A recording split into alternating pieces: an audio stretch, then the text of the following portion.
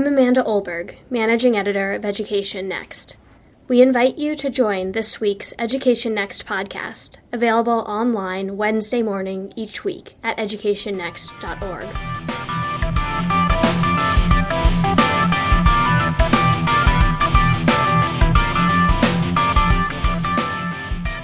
The levee breaches in New Orleans in the wake of Hurricane Katrina were an unprecedented tragedy in American history.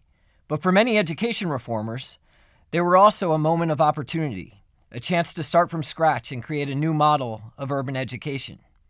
Today on the Education Next podcast, we take stock of what we know about the reforms in New Orleans after 10 years. I'm Marty West, Executive Editor of Education Next, and I'm joined today by Doug Harris, who's a professor of economics at Tulane University and founder and director of the Education Research Alliance for New Orleans. He's also the author of no less than 3 articles in the fall 2015 issue of Education Next, articles that examine the New Orleans reforms and try to provide the most rigorous analysis to date of their effects on student outcomes. Doug, thanks for joining us today. Marty, thanks for having me. So, Doug, I wanted to start off with a bit of a personal question, which is, a couple of years ago, you made the decision to leave the University of Wisconsin, where you were doing great research, and moved down to Tulane to found this research center devoted to understanding what's happened in the wake of Katrina and what's gone on in New Orleans. Why was this move attractive to you as an education researcher?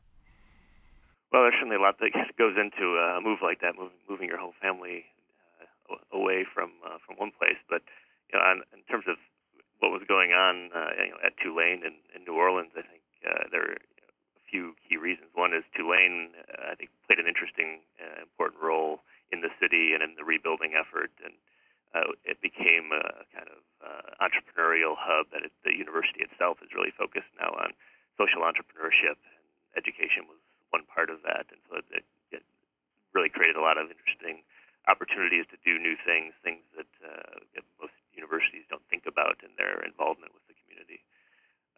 And then more specifically, the school reforms had already been put in place, and it was quite clear, I think, that the themes of the reform were really themes of the national school reform conversation over the last 2 decades, and that what happened here was probably going to have a reasonably substantial impact on that debate. And it didn't seem to me that there was a whole lot of evidence brewing, that there wasn't a large research effort that was kind of in line with the potential importance of what was going on here. So it seemed to me important that somebody do that, and Tulane put an offer and a situation out there that made it possible for us to do that. So we're really glad to be down here and to be able to learn those lessons. And I think also we have a pretty strong sense of feeling about what happened with Katrina and how that's really what instigated the reforms. And I think everything that we're doing here has that in the back of our minds. It was important not just so that we understand the national school reform debate, but that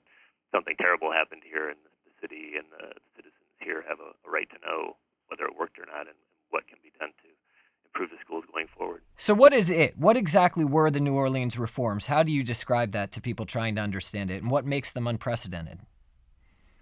So a lot of things happened. Some of them happened right after Katrina, and some of them happened gradually over time. So right after the hurricane, obviously everybody was out of the city. The schools were shut down, and one of the first steps was the state moving the vast majority of the schools, especially the lowest performing ones, into the State Recovery School District from the Orleans Parish School Board, which was the traditional district here that had operated schools just as in most districts around the country, leaving a small number of the highest performing schools in the Orleans Parish School Board.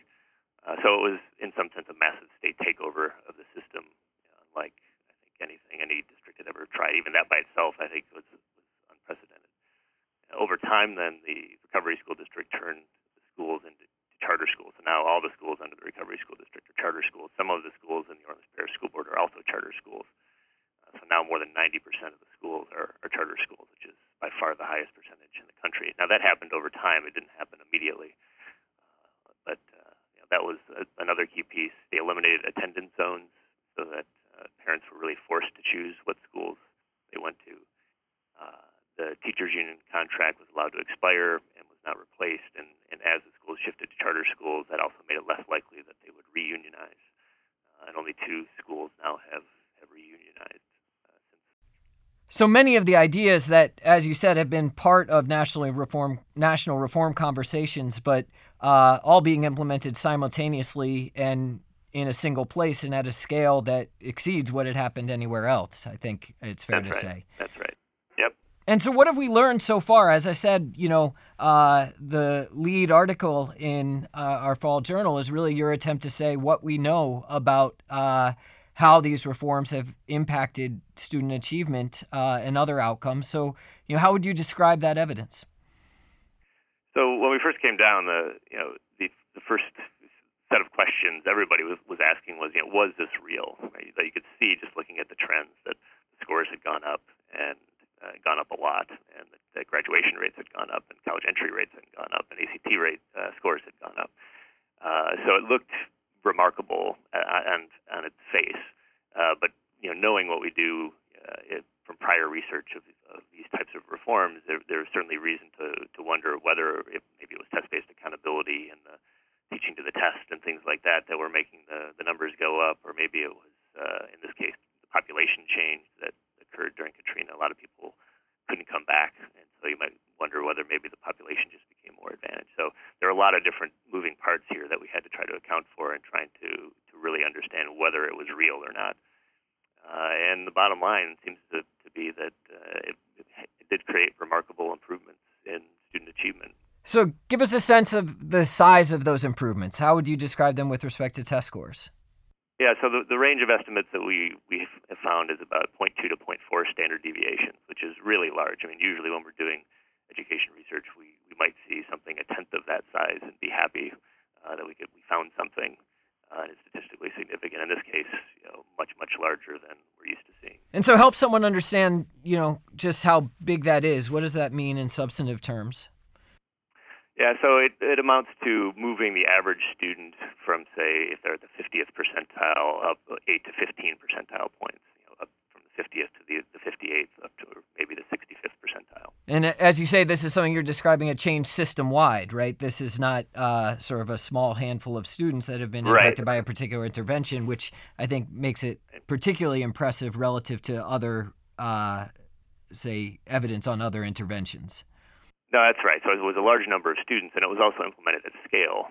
So often we'll do something in the lab or do an experiment, and we'll really carefully implement the program and get an effect like that. But then we go out and try to do it in the field under normal operating conditions, and it just doesn't work. Where here, the whole city was implementing this plan, not by researchers or experts or anybody like that. It was the people running the system did this. And to get back to something you mentioned earlier, how do we know it's not teaching to the test? How do we know we should care about these improvements? So I think that's the one where I think we still have more work to do. It's the hardest one to figure out, in part because unlike other places where we study test-based accountability, that we don't have the NAEP to compare it to as a lower stakes test. Mm-hmm. So New Orleans doesn't participate in the urban NAEP. So we had to deal with this just by looking at the higher stakes outcomes that we had. So the first thing we did was to look at the difference between the lower stakes and the higher stakes subjects. So in Louisiana, the social studies and science, it gets less weight in the accountability system. So we thought if it was teaching to the test, that the schools would have focused more on math and reading, and that we would expect to see bigger effects on those subjects. But we actually don't see that. In fact, if anything, the effects are larger in science and social studies. So that's one piece of evidence. I think the other piece of evidence is that when we look at outcomes that are less subject to accountability pressures, like college entry, now we don't have the student level data to look at that yet, but just looking at the descriptive trends, they're similar to the test score trends. So it looks like college entry also increased, and that's a measure that teaching to the test is not going to affect in ways that we'd be worried about. And we've seen similar trends with high school graduation rates and ACT scores, as I understand it. Is that right? That's right. The trends are positive on all of those. So I guess as the article of your title has it, it's good news for New Orleans, but the evidence is also early. There's still things we want to continue to understand. So let's move, I guess, away from the specific findings and talk a little bit about their reception and how the media has framed what we know about the consequences of school reforms in New Orleans as it's received a lot of coverage around the anniversary of the storm. And this has been a subject of some discussion on social media and elsewhere, whether the evidence that you all have generated has gotten the attention it deserves. I noticed a quote from Malcolm Gladwell writing in The New Yorker just a couple weeks ago said, 10 years in, the results of the experiment have been mixed. Test scores have not risen anywhere near as much as it had been hoped, and dozens of problems have had to be solved on the fly. What's your reaction to statements like that? Well, I think that particular one is one that I've heard that makes the least sense that of any of them, because I think he just didn't read the evidence. Because he wasn't citing us there, and he wasn't referring to anything in particular. I think he hadn't read the evidence. And I think if there's one thing that almost everybody can agree on, is that the test scores went up a lot. Right? Some people might discount that and say, well, we shouldn't be worried about test scores as much, or maybe it's teaching the test. But that's the one thing we do know that is almost unquestionable, that the test scores went up a great deal. And if he's saying they didn't go up as much as we hoped for, I can't imagine what people were hoping for. Well, it does seem to be representative of some sort of new conventional wisdom on New Orleans that the evidence has been quite mixed, and maybe it is just a question of expectations. People, of what can be achieved in the short term through school reform efforts, but I do hear that term mixed a lot. And I think there's things we don't know. I think mixed is sometimes the right word, but I think most of the news is pretty positive, because we didn't just look at test scores. We didn't even just look at student outcomes. We looked at mobility rates. We looked at segregation. We looked at all sorts of other things that you might worry about. School discipline, right? Groups were discipline rates, whether certain groups were affected more than others, and almost all of the evidence points in a positive direction in ways that are often surprising to people. I do think there are unanswered questions and things that lead me to, not to say that the evidence is mixed, but to say that there are a lot of questions that we still have yet to answer. In particular, whether the increase in college entry is real or not. We haven't been able to examine those data the way we have the test score data, because we just haven't had access to them. But we're hoping to be able to do that in coming years. Another question mark, I think, around the graduation rates as well as college entry is this problem of how schools are assigning students as dropouts. When a student leaves a school, the school gets to decide whether it's counted as a transfer or whether it's actually a dropout, and that has significant implications for how they're held accountable in the accountability system, how their performance measures. So if those numbers are off, and there are some signs that there might be something wrong with those numbers, and that could be a serious issue. So we're still looking at that. I think there are legitimate questions, but I think everything we've been able to throw at this so far suggests that the news is positive. So let's move on to the second part of Gladwell's quote, his claim that dozens of problems have had to be solved on the fly. And that actually strikes me as an important point and something of a segue into another of the articles you wrote for the Journal on the One App system. Can you tell us a little bit about the New Orleans One App and what problems it was designed to solve? Sure. So after Katrina and after they had gotten rid of the attendance zones and they were basically forcing families to make choices, families were making choices by going school by school. If they wanted to apply to a school, it's almost like going to a college, that you would go visit the school and fill out a paper application, and then the school would tell you whether you got in or not. That was pretty unwieldy, both for the schools and for the parents. So after a few years of this, and starting in 2012, they put in place the One App, which was a single form that people could then rank their preferred schools, and then a computer algorithm actually then assigned students to schools, trying to get students their higher ranked schools. How's it worked? Well, it's an interesting question. So I think it's actually hard to measure how well something like that is working. Certainly, it's made the system more efficient. It's made it easier for parents to to access schools that are far away without actually having to go visit the schools. And I think you also have to think about the one app in conjunction with the transportation system. So the schools are required, charter schools are required to provide transportation to the school. So parents really do have a reasonable degree of access to schools all over the city. And we do see in our research that parents do travel far to go to school now. The average, or really the students traveling, the average distance to school has increased by about 2 miles from pre-Katrina, which, for that to be the average, right, you got people traveling all over the city on a regular basis. It's pretty remarkable. In terms of how happy people are with the system, I think there's a lot of confusion about the one app. They're trying to game the system a little bit. Parents they're not really sure how it works. The computer algorithm is really complicated. It took Well, it's designed to be strategy proof, right? So that no one would think that they could game the system, but maybe people don't accept that. Exactly, that's right. So it's designed to be strategy proof so that you should rank your preferred schools in order of your actual preferences, and you should rank all up to 8 options. Take advantage of that opportunity, but there's clear indication from interviews and from even just looking at the patterns in the data that a lot of families are not doing that, and they either don't trust the system or there's just not enough information out there for them to really understand how it works. So, Doug, the early evidence on New Orleans as a whole seems to be very positive, as you said, that we're seeing system-level improvements on a scale that have been very difficult, if not impossible, to achieve elsewhere. And you said that you headed down to New Orleans in part because you thought that what was going on there had implications for the national debate over education reform. So, that leads me to ask, to what extent do you see what's happened in New Orleans as a model for other cities? What about it is a model? What lessons can other places draw? Right. No, it's a good question. I think the most important thing here, is that New Orleans, forces us to question what a school district or school system ought to look like or can look like. That every day down here, even now, I've been here for 3 years, I see something almost every day that makes me kind of puzzle and think, I've never seen that before.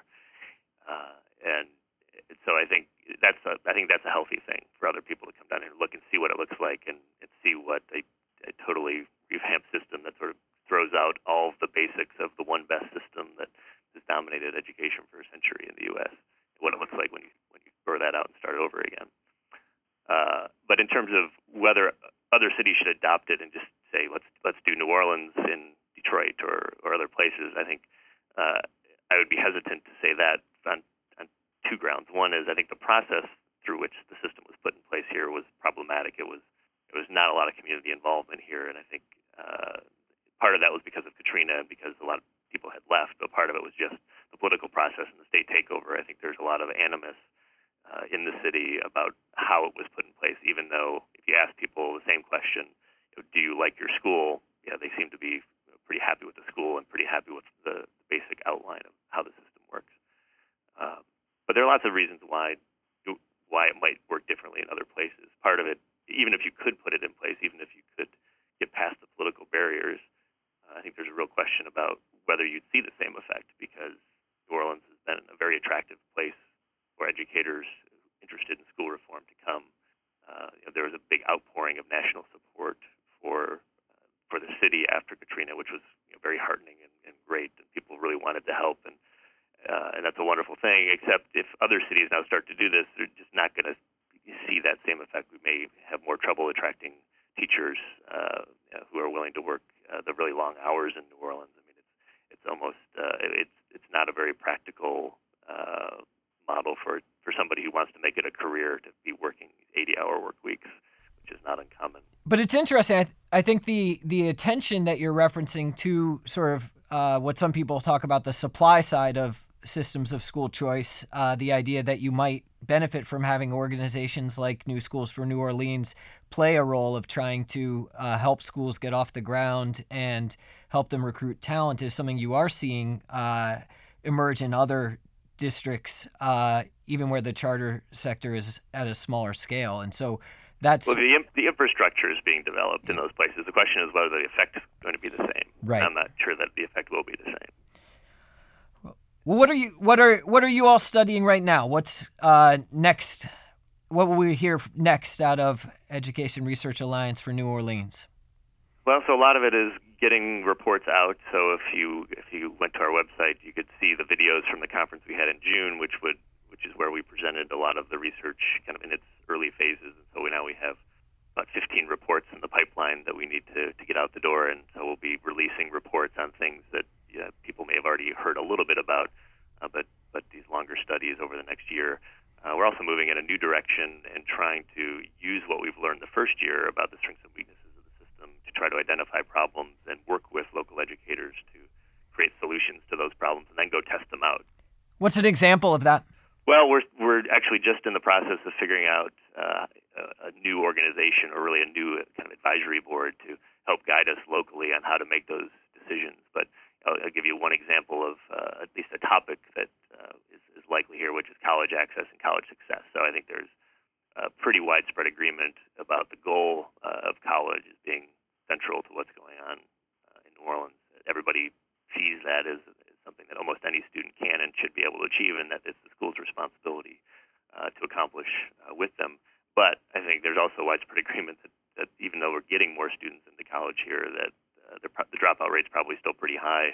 Trying to figure out ways to both better prepare students and help them complete college is a challenge, and something that I think the schools actually want to play an active role in, even after the students leave. That the schools want to find a way to stay engaged with these students to try to get them through to college completion. So thinking then about what kind of program could we put in place that's kind of workable for the schools that would help the students even after they've left the school to help them complete college. That would be one example of something. But I think the key here is that it's going to be the community, the schools, the charter management organizations, the Orleans Parish School Board, the RSD working together to try to figure out something we could try together that might help address that problem. And that would certainly be a model, both in terms of the process you just described of people working together and in terms of trying to develop solutions to, I think, what's probably the educational problem at the forefront of people's minds nationally, both in the charter sector and in traditional public schools.